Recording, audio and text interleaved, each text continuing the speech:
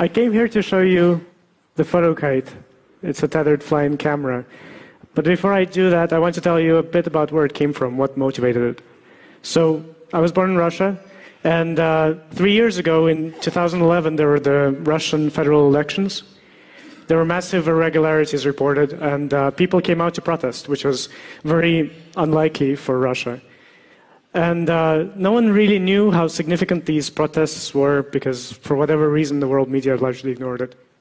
Now, there was a group of photographers that kind of flew flying cameras as a hobby, usually photographing things like the Sphinx, the pyramids, who happened to be right around the corner, and they flew a camera, and they took some snapshots, some panoramas of this demonstration. Just completely independent entity, completely random occurrence. And the image, when I saw it, it really struck me. Here's one of the panoramas. So in a single image, you can really see the scale of this event, right? I mean, just the number of people, the colors, the banners. It's not that you just can't consider this insignificant. All in a single image, which was really cool to me. And I think in the future, journalism and many other professions, there are flying cameras already quite commonly out there. But I think you wait a few months, a few years, and for many professions, it's really going to be a requirement. And it makes sense. It's such a unique perspective. Nothing really communicates this scale, for example, in context, in a way that this does. But there are a few hurdles, and they're quite basic and quite fundamental. One is piloting. So for this image, they flew a camera, a 5-kilogram device with an SLR under it. It's quite heavy, lots of spinning, sharp things.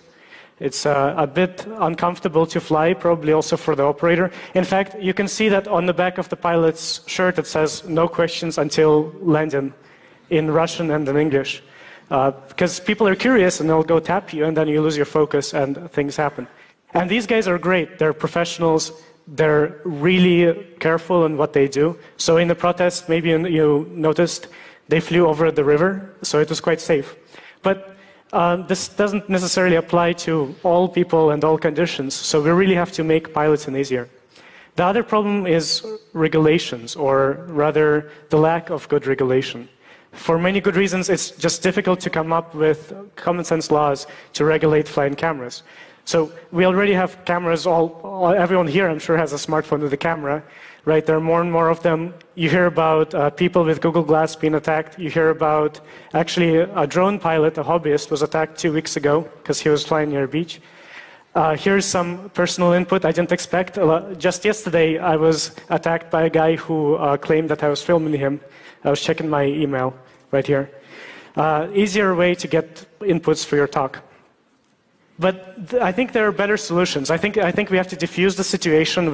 We have to come up with responsible solutions that address the privacy issues and the safety, accountability issues, but still give us that perspective.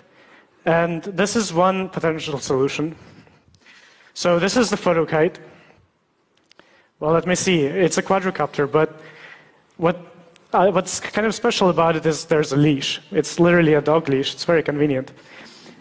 And the neat thing about it is to fly it, there's no joysticks, nothing like this. You just turn it on, and you point in the direction that you want to fly. You give it a little twist. That's kind of the way you communicate. And there it goes.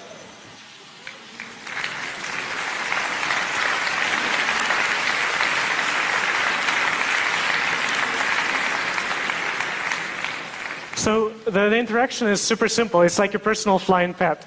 It just always maintains a certain angle to you, and if I move around with it, it'll actually follow me naturally.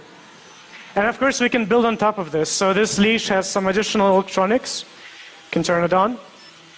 And now it's like telling your dog to, well, fly lower if you have such a dog. So I can press a button and manipulate it rather easily. So I just shifted its position. And it's really safe. I mean, I don't know about you guys in the front row, but at least in principle, you have to agree that you feel safer because there's a physical connection. Live demos are hard, right? Things go wrong all the time. But no matter what, this thing will actually prevent this thing from going into you. What's more, it tells you immediately that I am the one responsible for this device. You don't have to look for someone controlling it. Now, I can tell you that it's easy a lot, but I think what a really good way to prove that is to grab a second one and launch it.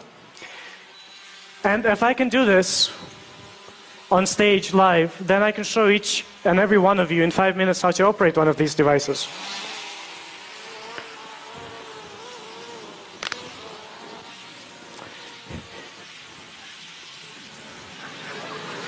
So now we have two eyes in the sky. Oh. And now the trick is getting them back.